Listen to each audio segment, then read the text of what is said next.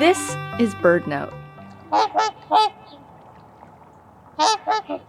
With a voice like that, there's no wondering where trumpeter swans get their name.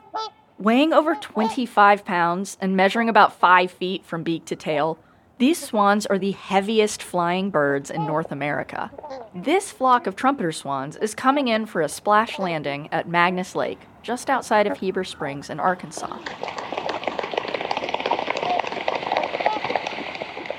Seeing hundreds of them here, it's hard to believe these birds were nearly hunted to extinction by the turn of the 20th century. This region is part of their comeback story.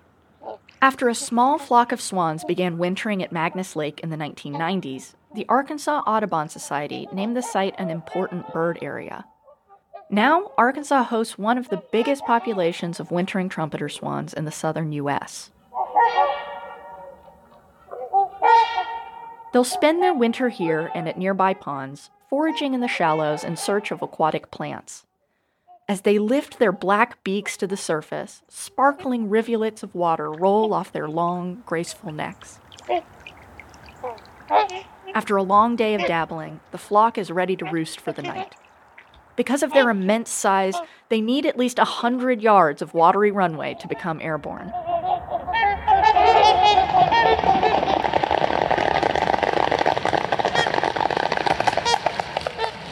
And they're off, taking flight into the winter sunset. For Bird Note, I'm Ariana Rimmel.